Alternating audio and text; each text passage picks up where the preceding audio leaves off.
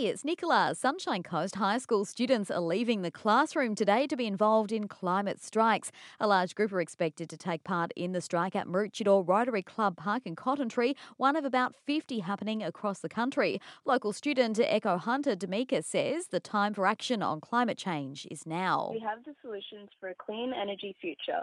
We just need the government to wake up, pay attention, and stop funding coal and gas.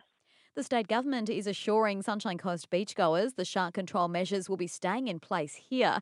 The assurances come after the Humane Society International successfully used federal law to force the drumlines to be withdrawn from the Great Barrier Reef Marine Park. Fisheries Minister Mark Verner is now calling for the opposition to get behind the safety measures to protect people and our tourism industry.